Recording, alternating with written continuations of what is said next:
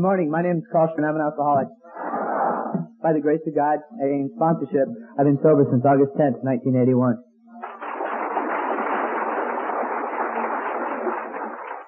Y'all look great this morning. I was thinking why I'm here, and I'm here because of the 12th step. And then I thought, why a roundup? And I think it's to show that it works. You know, it works for all of us. When I got sober, started to get sober, I was really young. And there was other really young people around. Not a lot. There was old people. There were people that had moved in, moved out. I've gone around a couple places in AA, and I think that's the beauty of AA, that it works for everybody. You know, there's no one that I've known that has tried and failed. It's just the way it is for me. I should tell you that I'm from Connecticut. Me and John are the only ones here from Connecticut. I lived on the shore. It's a beautiful little town. I had a relatively normal childhood. There were other things that were weird about it, and I look back and it's almost like there's two childhoods. The one I felt I had and the one that I look back and see. I always thought I was really odd, and I couldn't figure out why I really felt odd. And I think what was really weird about it was that I felt different, and I didn't think that they felt the way I felt. You know, I went through all the same things little kids do. You know, you go to grade school, you're afraid. I didn't know they were all afraid. I always thought that they all had the answers, and I didn't. For some reason, I picked up certain habits that are really unpopular. I never admitted I was wrong when I was little. I don't know why, but even, I know in second grade I would get in fights. And I really thought that at this point, I'm fighting with people that I like. And I should admit that I'm wrong, because it's obvious. But I didn't, you know, and I started alienating people way back then. I hadn't drank. I was really shy because I was afraid of all these people that were different than me. Whenever I walked into a room, I saw all of them, and they seemed to know what they're doing, and I was the outcast. Looking back, I know now that it was just me. There were other kids. One of my friends I thought was, you know, had the perfect childhood. I've later found out that he didn't have such a great childhood, and I never noticed that. Kind of disturbed me. I was like a couple years sober at the time, and I would have thought I would have noticed, but I was consumed with myself way back then. The Big Book tells us that it's our self-centeredness that really gets us in problems, creates our big problem. I know, that my sister is now also in AA. When I got sober, she was already sober, and I had never noticed that she drank. You would think in the same house you've got to notice, you know, but I was consumed with myself. When I first started drinking, I would like to remember my first drink. No one told me it was going to be real important. You know, I'd get sober someday, and most people know, it was really young. I used to make drinks for my parents, and I'd steal what I could, and it just seemed like the natural thing to do. I don't know why I thought I wanted that stuff, but I just wanted it. Maybe just because they told me I couldn't have it. You know, I was the kind of kid that I just wanted to do things that I wasn't supposed to do. You know, most things I wouldn't, just because I knew the, you know, the consequences of them. And for some reason, when it came to alcohol, I just, for some reason, instinctively knew it was worth it. You know, at some point when I was really young, my uncle that has the same name tried to get me drunk. And he had offered me shots. And whenever he'd offer me a shot, I was just a little kid, it wouldn't be worth it. I took one once, and my mother came in, and up to that point, I'd be sitting around chatting with them, you know, mostly just listening and enjoying myself. But then when that happened, my mother would send me to my room, so my uncle wouldn't get me drunk. And it wasn't worth it. He'd offer me one, and no way would I take it, because I wanted to sit there and enjoy their company. But then one time he offered me 6 shots. And somehow, I don't know how I knew it. I had never felt the effect before, but I knew 6 shots would be worth it. I would go to my room for that. Unfortunately, I don't remember how old I was then. I just know at some point I was with my brothers and my sisters, and my parents were away or something, and he let me drink. He just said, sure, you know, why not if you want to. I don't know why I wanted to, but I had 4 beers, and I remembered how insignificant that seemed. I thought 4 beers shouldn't be a big deal. You know, I saw people drink a lot. Of course, like Brad pointed out, I'm small. At that time, I was really small. You know, I was 70 pounds up into like 7th grade or something like that. And so 4 beers, I was totally drunk. And I remember walking into the bathroom, and I was away from the crowd and my brother and his friends and stuff. And I was trying to go to the bathroom and probably making a mess, actually. And I thought, this is great. Now I know why everybody puts the emphasis on it. You know, I thought, of course my dad drinks a lot, because this is great. I fell in love with it. You know, the fears that I had, a lot of people say it made them taller. You know, I always had a high forehead, so I could say that it gave me hair, and of course now that would be nice, but it doesn't. I don't know that I felt taller or mean or strong or anything I wanted to be, but the way I was okay when I drank. I felt that it's okay. Half of the people might dislike me, but that's okay too, almost the attitude I have now. If you don't like me, that's your problem. Well, that's the way I was when I drank. And for a long time, that's the way it was, and I really enjoyed it. I couldn't drink a lot. I was probably maybe second grade or something. I mean, it's not available. But when I had a chance, and whenever I had a chance, I would drink. I was probably, I think it was 7th grade or 8th grade or something. I was moved to a different school. I felt really outcast. I was, of course, as I pointed out, they were all different, so I was afraid to try to make friends or anything. And it just seemed like if I partied, I thought, for whatever reason, that if I partied, I'd be accepted. And of course, the worst person in that whole school, it was a private Catholic school. The only kid that had, he was like in 1st grade stealing things, getting in trouble. And when he was in 8th grade, I was in 8th grade, and I started hanging around with him. It just seemed like a good thing to do. And we started having fun. We'd party in school, and in a Catholic school, they don't really suspect it. I suppose in a public school, they might have suspected, but we could do anything we wanted. We felt important. You really, it's almost like, when I think back, if it was always like that, I would still be drunk. Because everything was okay. I could still control it. We'd usually, at the latest party, or at the earliest, we'd party at lunchtime maybe. But usually, it was after school or on weekends, and we'd go to dances and drink, and it worked for me. But that didn't last, unfortunately, very long. It started to where we'd go to dances, and I would drink just so that I could at least talk to people. But then I was drunk. And then my first girlfriend in 8th grade, said, if you have to do that, then I don't want to be near you.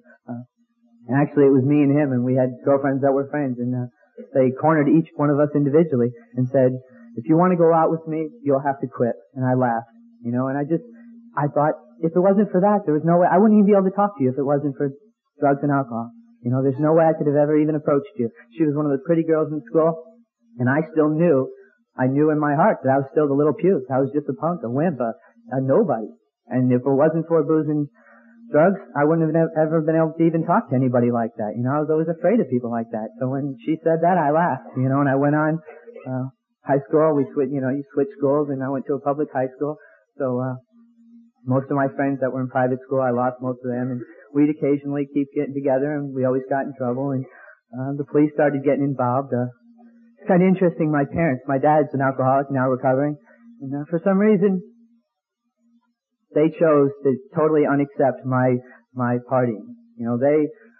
I had friends that had parents that just kind of gave up in futility or whatever, didn't know or weren't aware, or my parents were very much aware and very much against it, and they did everything they could to stop me. Somewhere in there, my dad got a skin cancer called lupus. And 1 out of 10 people get the kind that don't kill you. But 9 out of 10 get the kind that kill you. And I thought, well, that's okay, because I hate him, because we were constantly fighting. And I had to think. I had like a moment of clarity. And I thought, no, I don't hate him. I love him. And it's because he's my father, obviously. And the reason why I think I hate him is because of all the trouble I've been causing. And I thought about it for a minute. It couldn't have been even a minute. And I thought, well, if I had a son doing what I was doing, I would do what he was doing. And made me realize for just a little while that what I was doing was really wrong. That there's no justification. I had a zillion reasons why I did what I did. I had one friend that said, there's a Who song that says, it's my generation. I missed it. I missed Woodstock. I was mad about that. I hate to tell you. I was like 6 and I couldn't go, I thought, that's where I belong. I would have really fit in with those people, But those people like that were still out there, and I really didn't fit. Even in the partying thing, I loved those people. I think the one thing, there was always excitement. Even when it wasn't working, there was still the excitement. My brother was like me, we'll say. My sister, of course, was partying. All our friends were partying, and we had police running around all the time. And, my dad was at his peak of his career. So, alcohol really brought a lot of, I was going to school with these kids that were having normal lives, and then I had my life, and I didn't like what it was doing to me, but I liked my life better than theirs. I thought, they're living boring lives. We were having fun. We were sneaking out windows, we were breaking walls, we were breaking fences. My brother tried to kill my father. Most kids can't say that. They didn't, we stopped him. I personally took the gun and got rid of it. We had an FBI inquiry in the household thing, It was fun. I just thought, this is exciting. Those people are living that boring life. But when I was doing it, when I was partying, it stopped the fear that I used to have, that I always had, that alcohol used to take away. It started to come back in different forms. And I really thought that, like a lot of people mentioned, it's the combination. You know, I did drugs and alcohol, and I never needled or anything like that. Most kids don't. It's just because it wasn't there. You know, I did whatever I could get my hands on that would mess up my brain. You know, because I always had hope when it came to drugs and alcohol. For some reason, even though it had stopped working for a long time, I had hope that it would work. You know, that would make me fit in again. One of the funnier episodes is in 8th grade. I had dyed my alcohol. For some reason, I got this brilliant idea. I would get really crazy brilliant ideas. I didn't believe in God, so I didn't blame them on God. I thought they were like just, I was brilliant. So obviously I would have these great ideas, and I put dye in vodka. I don't know how they do it with beer and make it so it don't screw you up, but when you put green dye in vodka and you get drunk, you become green. It's not a pretty sight. Even my brother, which bought me the vodka, I did everything I could get my hands on, and for some reason there was more around that day. I ended up at a video arcade, puking green stuff all over the place. The police came. I hit a policeman, which even I'm smart enough to realize you can't win when you're that drunk, and it's just going to get them mad at you. You don't hit policemen. But I wasn't in the right state of mind. I hit the policeman. I wake up. I'm in an ambulance, and this is not a good thing to do when you're in 8th grade. I could figure this out. They're going to be mad. Everybody's going to be mad, and this is definitely going to screw up my drinking. I'm going to be grounded for sure. There's just no way about it. I had long hair because I wanted to be a punk, a freak from the 60s, and I knew my hair was going to get cut. That was the punishment whenever I got caught. They gave up on grounding because I just kept sneaking out. When I came to in the hospital, they kept wondering why I was green. No one would believe them that it was, dye in the vodka. They wanted to know the miracle drug that made me green that they had to get out of me. Started pulling this hose. You wake up. I didn't know this. I always thought a little tab in your nose. I don't know why. I thought I was getting oxygen. When they pump your stomach, they suck it out of your nose. And that's disgusting. They said I would have died. I doubt it. I thought they screwed up a good drunk myself. When you get rid of it, it was bad. I figured I'd lay off. I don't know. I just thought for some reason that I had control over my drinking. I always kind of thought that even though I was raising hell and getting in all sorts of trouble, I thought that I had control. I thought, well, I'll just stop doing it for a couple months. They'll start treating me like a normal kid, let me go over to people's houses. And hell, my brother used to be able to go on campouts. They would never trust me that long away from them. They knew what I would do. Couldn't disagree with them. That's why I wanted to go on a campout so I could, raise hell. I figured I'd go for a month or two and, let things calm down. I couldn't make it. I would try, and I like to think. It doesn't do me any good, but I do it all the time anyway. And I think, this is interesting. I'm walking down the hall of school, and I'm thinking, I really want to get screwed up. But I know I shouldn't. And I'd be thinking, I had been ordered to Alateen because my dad was drunk when he called the police on me one time, and the cop had the presence to send me there. I'm not sure if he was confused, or I know we were all confused because I told him I was born in '69. That would have made me like a 7-year-old. They pointed it out like in 5 minutes later. Wait, this would make you 7 years old. Anyway, I'm walking down the hall in school thinking, I really want to get screwed up, and I really know I shouldn't. And this is interesting, And that was interesting for about maybe 2 hours, because 2 hours later I was partying again. And I'd go home that night, and I was in trouble again. And I thought, today started like every other day. And I knew when I woke up that morning that I didn't want to party that day. And it was just really cut and dry. I couldn't control it. It was going to happen to me, and I knew it. I continued for, a couple months trying. I could make it a little while, and then I'd end up screwed up, and finally, out of a moment of stupid desperation, really stupid, don't ever mention to someone in AA that you think you have a problem, unless you want to get help, and I didn't. But my sister was in AA. It's kind of a dirty trick. I didn't know she even drank a lot. I mentioned to her, I was kind of sobbing to my older sister how things were screwed up and how I wanted to stay sober, but I couldn't. She suggested that I do something about it, which wasn't my idea. I thought, that's stupid. I'm complaining here. Don't interrupt it with any solution. This is a problem. I could run this one for 5-10 years, easy. Shoot. Anyway, when you get backed in the corner like that, I don't know, I didn't think it would work.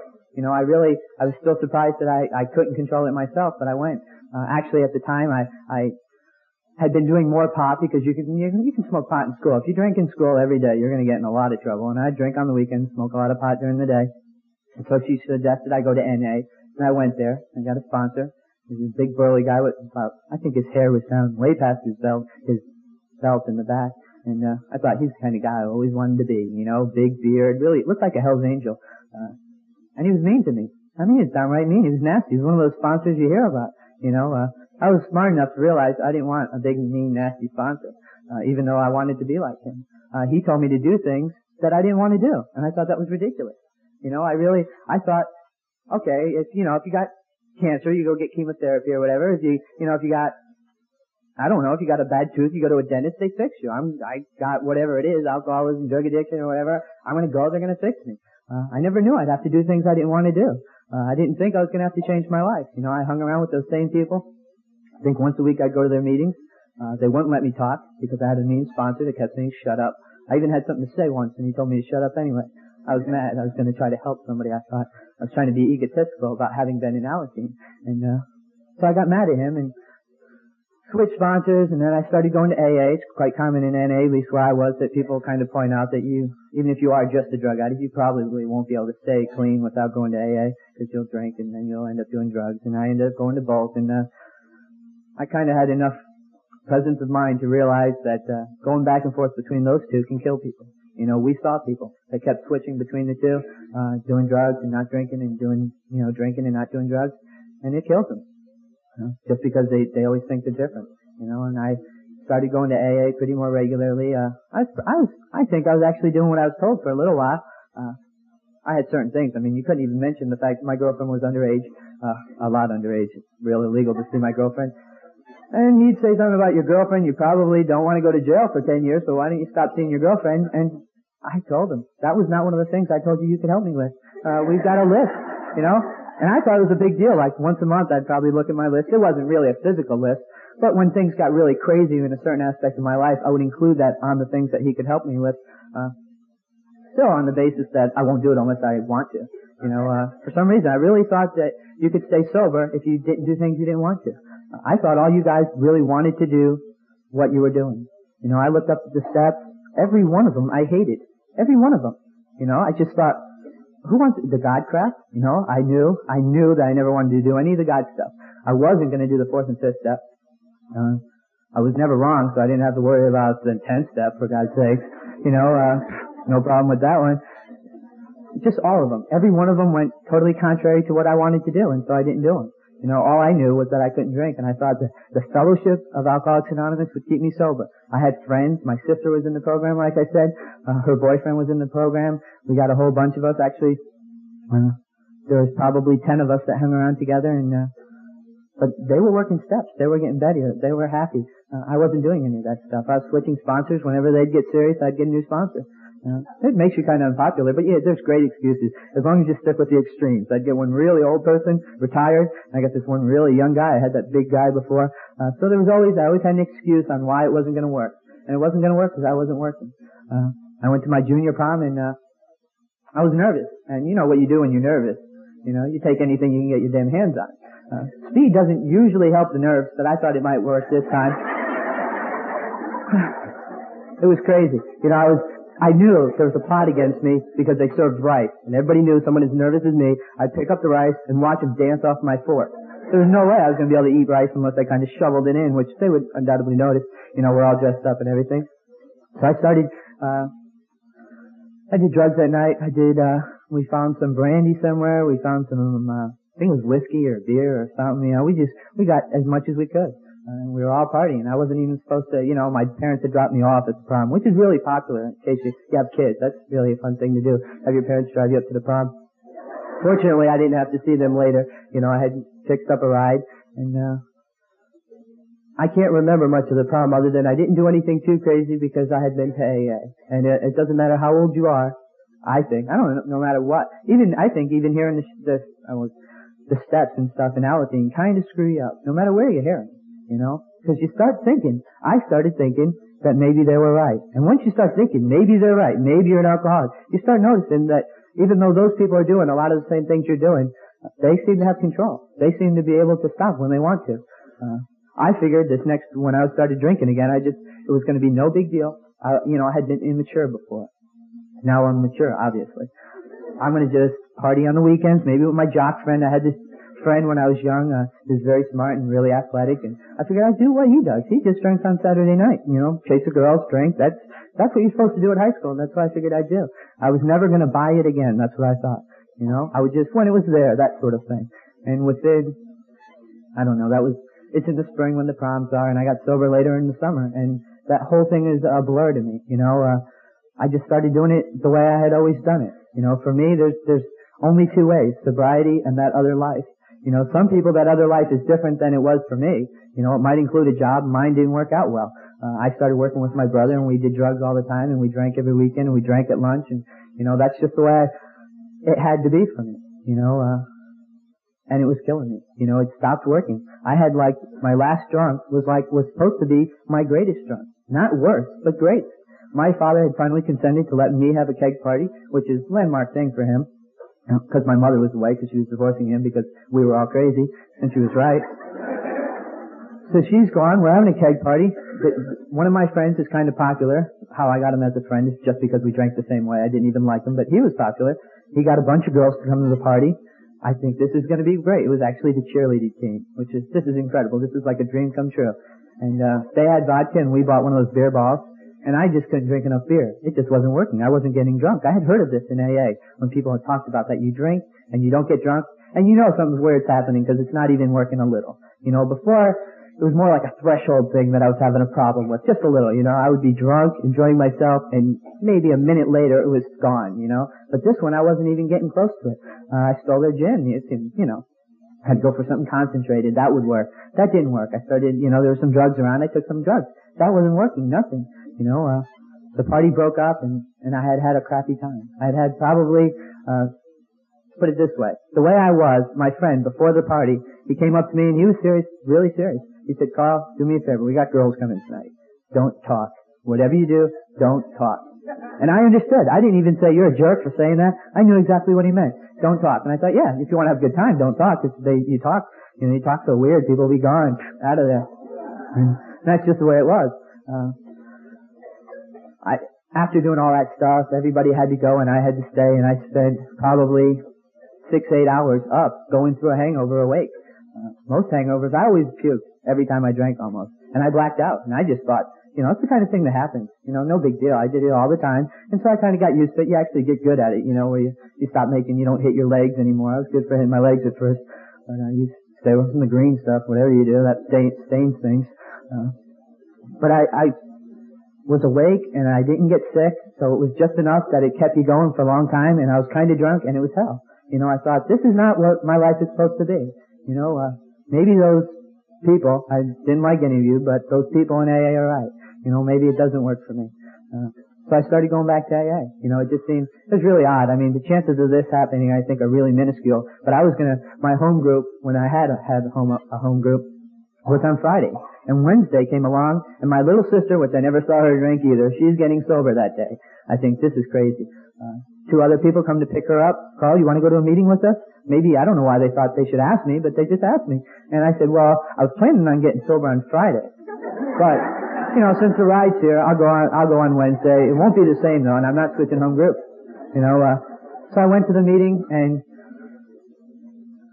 I think I started to concede that I needed AA. Before that, I really thought that I kind of wanted, if you don't want to drink, that's where you go. I didn't really want to be there, but at that point, I think I really realized I needed it. My grandfather was sober at the time, I think 7 years without AA, and I thought strong people like me, strong moral fiber character sort of people don't need AA, and I just thought I was going for a good time. And at that point, I realized that maybe he can do it, maybe he's having a good time. Later, he committed suicide, so it wasn't really a good time, but I needed AA. I needed all you people. I needed to hear what you said. I still wasn't willing to do a lot of the things I didn't want to do. I heard, I got another sponsor. I was one of those desperation sponsor people. I'd be really, really hurting. Someone would speak, poor person. I felt sorry for him every time because they always seemed to have all the answers when they were speaking. And I'd go up to the guy, asked him to be my sponsor. We tried the 4th step again. I blamed everybody else for the way I was again. I have a zillion things to blame it on. And I didn't get any better. I went probably, I don't know, I was in I was graduating from high school, so I had to do something, and I figured, getting away. I had never done the geographic, because my parents weren't going to move, because I wanted to. So we stayed. I moved up and down in this room and that room of a house, but that was about it. But this one, it was getting a little crazy. I was getting feeling that, kind of like the way AA was, the way booze was in the beginning. When it worked, and then it stopped to work, I felt AA was doing the same. It had worked. At first the police stopped chasing you. And that's a big deal when you're chased by the police regularly. They're not on you. The parents aren't grounding you. A lot of things physically got better. I could go to school. I decided not to for a long time, but I could if I wanted to. When I went, I could do my work, and things just a little got better, and then months go by, and I started feeling like I might as well drink if it's like this. I really got that why not sort of attitude. I started getting bored in meetings because they were saying that same old stuff. I know now that if I'm bored, that's because I'm boring. When I watch other people in AA, there's so much to do. And I'm not talking about to do like roundups and stuff. That's great, but there's so much growth. I know for a fact, right now I had this discussion less than 2 weeks ago with my sponsor. He would rather give his wife $20 that my wife lost $20. And I thought that was terrible, but I wasn't going to give her $20, And so we had a little fight.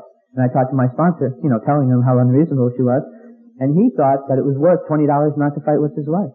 And I thought, that's crazy. I'll fight with her for $20. I'd probably fight for 10, maybe 5. I'm not sure. I wouldn't push it. But I'm smart enough now to realize that, he knows, he gives you one of those questions, would you rather fight with your wife or give her 20? You know the answer he wants. I know the answer I want, but I'm going to give him his answer. And, so I gave her the $20. At the time I wasn't doing anything like growth, So, I had to do something. I joined the Air Force because I was too lazy and too, college. I don't think I would have. Probably slept in most of college, so I joined the Air Force because I knew they'd wake me up and give me money. And, so, when I was picked up by Ross and Brad picked me up at the airport. That was the second time I'd been to Texas. It was incredibly better than the first time. The first time I had this big guy screaming at me. I thought at the time that's where basic training is, and the big guy, actually it wasn't big. I wasn't going to look at him. I had been told never to look at him. There were two, I think they were Southerners, not Texans, because I couldn't understand a word they said. I was from Connecticut, and this guy was screaming. There were two of them. I didn't know for like a day that there was two of them. I thought there was one, and one was 4 foot something, and the other was 6'1", and but they both talked funny, and I just moved and followed the guy ahead of me. This is probably your worst decision in AA, and you should hate everybody that helped you make this decision. It was actually kind of unpopular, the no major decisions in 1 year. When you graduate high school, you got to do something. I went through it. It was actually kind of got lax after a couple of weeks. I started doing well. It's pretty easy. I always think, a lot of people say people in AA are overachievers, like we're smarter or something. I don't know about you guys, but my ego has always depended on being an overachiever. I worked my butt off. It was worth it. If you want to be able to get in trouble and not get fired or whatever, you got to build up like credit. And my credit was that I was a good worker. I did good in basic training. I did exceptionally well in tech school. I didn't go to any meetings because, my tech school was in Mississippi, and those people don't like northern people. And I knew that they were judgmental, so I wasn't going to go. And it actually made sense to me at the time. They weren't judgmental, so I wasn't going to go. I know who suffered now. At the time, I was hanging around with some good friends, and one drank a lot and one didn't drink at all, and one was actually probably as good of a friend as normal friend as I've ever had. But when I got in my periods, when I was, being stubborn and I can be a real jerk, he wouldn't say anything. And even when I first got sober, the people cared about me enough to say, you're being a real jerk, just shut up, okay? And I would. And I could back out of it. But this guy, he didn't have that. He wasn't in AA, and so he wasn't willing to say, you're being obnoxious or whatever. It wasn't working. I was going to, we played pool on the weekends, and it was in a bar sort of thing. But I didn't think it really counted because I never drank in a bar. I was never legal. So it wasn't like I thought I'd slip in there. But something was happening. I could feel it inside myself like I used to feel it when I was drinking and trying to quit. That I felt, even though I knew it wasn't going to work, that I was going to try it. I could feel, it was really crazy. I could feel the compulsion coming on me like, if I don't get out of here in 5 minutes, that I'm going to drink. And I knew what drinking would mean. I had money now. I had never had a real job before. If I had a couple $100 a week, or whatever they paid me, I think it was $500 a month, I could kill myself fast. A lot of people have the sense to build up a whole life and then destroy it with alcohol. My sense never even I couldn't even build up anything. I had never even drank unsupervised. I knew if I drank the way I wanted, it would be, at least I thought social drinking was every day at night, you know. You were not social when you drank before you went to work. That's kind of unsocial. You know, if I even tried to do what I aspired to do, my best day would have been hell. You know, so I got stationed in Nebraska, and I decided for one last time, I don't know why, I was going to give AA a shot. You know, I really didn't think drinking would work, but I couldn't think of anything. I didn't think AA would work either. You know, but I had nowhere else to go. I don't know if I thought that much about suicide. It kind of crossed my mind, but life wasn't that bad. I was just crazy, you know. So I went to meetings and I started being real regular, and they're a real fun, enthusiastic group, and it started to work again like when I was new. But once again, people started saying, well, you know, you got to do the steps. I got a sponsor. He was quite serious. Over there, you're dead meat if you switch sponsors just because you ain't serious. So I wasn't going to do that. I thought this time I'm going to do everything he tells me to do. I thought that would be easy also, but it wasn't. He told me to do things. He told me to go ask a girl for a date once. That girl pointed right at her, and I knew I couldn't do that because I was still different. You know, I chaired a meeting, and his sponsor, which had seen me and seen what had happened to me, I was really obnoxious and I was really abrasive, and I was probably on my way to getting drunk. He pulled me aside and said, you know, people like you that aren't really in AA don't stay. You know, they drink and they die. And I don't think you want that. Why don't you do another 4-step? And I did a 4-step with I had done quite a few of them, I think 5 at the time. And I did a 4-step again. And for the first time, I was trying to think what was different. I told everything. There was nothing that bad in my life that I wasn't willing to tell on the first 4-step. But this time I admitted that this is what I did, and this is what I am responsible for. There was no blame. The first ones, I should have saved them for fun, but they were just, each one blamed different people. That was the only difference. I blamed him, her, just tons of different people, crazy. You know, I accepted no responsibility for the way I was. And when I did that, there's no hope with that. If someone else is your problem, you can't change them, you have no hope. You know, when I accepted responsibility for the way Carl was, I had hope. You know, because I can change Carl. They told me that. It wouldn't be easy. I was still kind of unpopular for quite a while. I had a lot to do. I started doing a lot of the standard things around AA. You know, I relegated myself to doing coffee and chairs, and, you know, in some of the meetings they would let you do a service position. You start feeling better. You know, I started doing the steps with my sponsor's guidance, and I really wanted them to work. You know, I think before when I did them, the first time I did the 3rd step, I made a decision to tell everybody I had done it. That's all. You know, the idea of actually trying to do God's will, I thought, what a bunch of crap. You know, it's almost like I knew they would work. People told me in high school and in grade school all the time, if you did the work, you could get A's. Of course, everybody knew that. I didn't want to do the work. It's like the 12 steps. If you do these steps, your life will get better.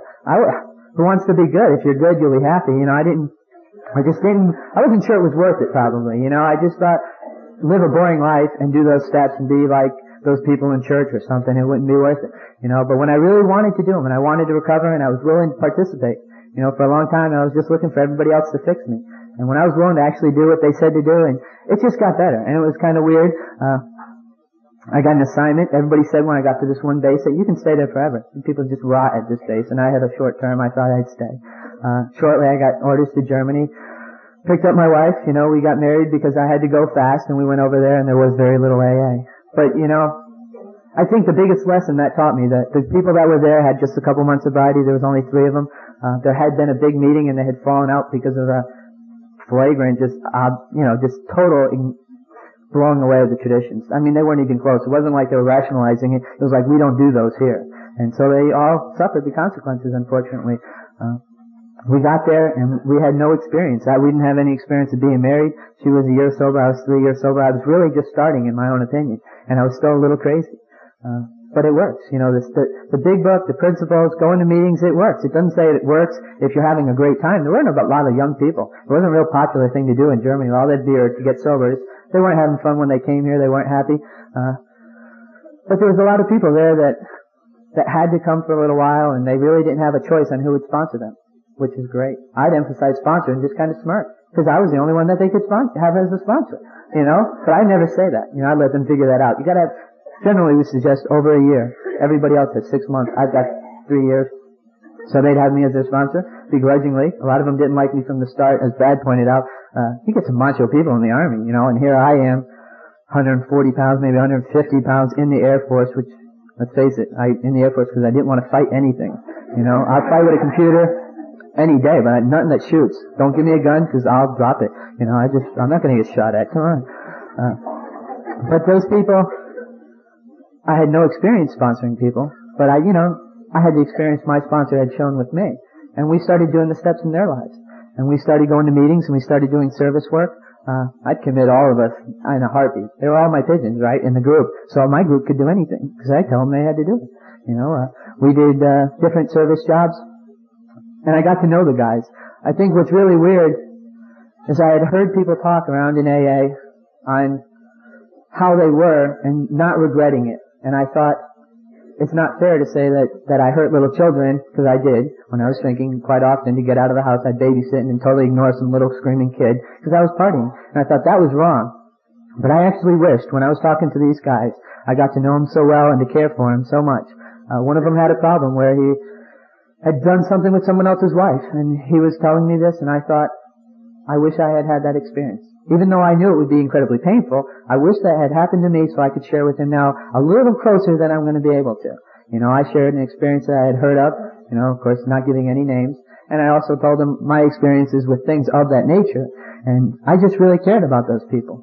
And before that, when I was little, you know, when I look back, I only cared about me and the way things affected me. Even my parents, you know, people you're supposed to love. My little sister one time said, Carl, you're tearing this family apart, and if you loved me, you would stop drinking. And I swore at her, and she cried and left. That's because I didn't care about her, and I thought, this is my answer. You're thinking about taking away my livelihood. It's like, well, might as well just kill me now.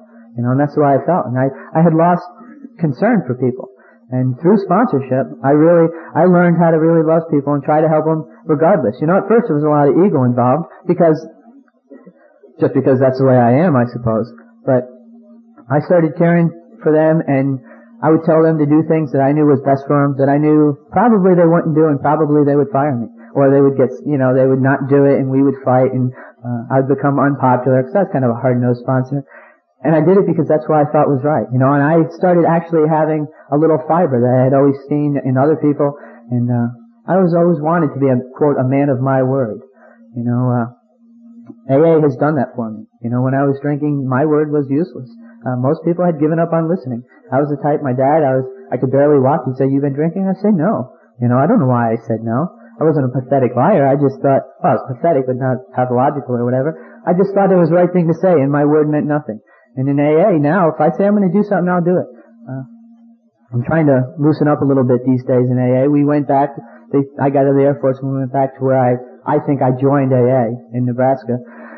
Things have gotten really, different. Once again, unfortunately, back there, you gotta be sober quite a while before you'll ask to be a sponsor. And, I don't have any guys right now. We're always looking, but I'm working with my sponsor for the first time in a way. Everybody else that's been sober 8 years has had a sponsor for 7 or 8 years. And I'm trying to get close to my sponsor. My last birthday, I just had a birthday about a month ago, and he gave me a card, and he was kind of a rigid person. They call him Rigid Reggie. And he always wrote, on my birthday cards, like love in the fellowship Reggie on his cards. And this time it just said, your friend Reggie. And to me that meant a lot, knowing Reggie. We're not the type that would mix. He was also from Connecticut, but he was from, I don't know if they're slums or something, but they're not really the place I had ever even gone to. He's black. He's been sober like 13 years. He's a sports fanatic. I never did the sports thing, as Brad pointed out. I'm into computers. And we're not the type to be friends. And it wasn't like we were friends and then he started sponsoring me. You know, it was the closeness we have is just because of AA and sponsorship. You know, there's nothing at all that I can't tell him. And even on my best day when I was drinking, I knew there were secrets that I would never tell anybody. And it wasn't things I had done. I was just a little kid. It was just me. You know, I wasn't ever going to tell anybody about me, that I was afraid of everybody or whatever. There were just many things. And I can tell him anything today. Absolutely anything. I think, when I was partying, the reason why I had the friends I had was because we were committed to partying. And I think if you really look at one of the difference between alcoholics and non-alcoholics or whatever is that they're not committed. You know, if they get fired from a job, they stop. You know, they don't even get to the point where they get fired from a job. I was committed. Really committed to partying. I lost everything. You know, if anybody had done to me what I did to myself through partying, drinking and stuff, I would have killed them. I mean, it would have been the worst thing. They took everything from me. I didn't have much, but it was all gone. And I believe for myself that I have to be that committed to AA. I guess Saturday, I'm going to close with this, it's kind of odd, but Saturday, I'm going to go see a friend, and I'm going to try to help him with his computer. Because he says, you're a computer person, would you come help me? And probably 6 months ago, I would have said no, because he's got a weird computer that I have never done anything with, and I don't know anything about his computer. But instead of explaining that and rejecting helping him, he would see it as a no. He wouldn't see it as an explanation. And I'm going to go help him, and I probably won't actually do the job. He wants his printer to work, and his printer probably won't work. But I said yes, just because, so he could hear that yes. You know, my sponsor had said, I always had a zillion excuses. I had a brother pigeon asked me to do something. I said no because I didn't believe in it. It was getting up during a meeting, and I thought I shouldn't. My job is to not think, I think, in a lot of ways. When I think, I can rationalize anything. And my sponsor has taught me that it's okay to think. We tried to not think. Thinking's okay as long as it's directed towards you. You know, any thinking that was directed towards me gets screwed up because I think screwed up. You know, I would just like to thank the committee for inviting me. It's actually been great. I think it's only natural that I love roundups because I love alcoholics. Even when I was drinking, I loved alcoholics because we're exciting. We are. I mean, if you look around, I've gone to other conventions, not really conventions, but I'm in a business. They send you places. You scream in the hallways, and they really think you're weird. You know, you shake someone's hand more than once, and they look at you strange. You know, here I can really,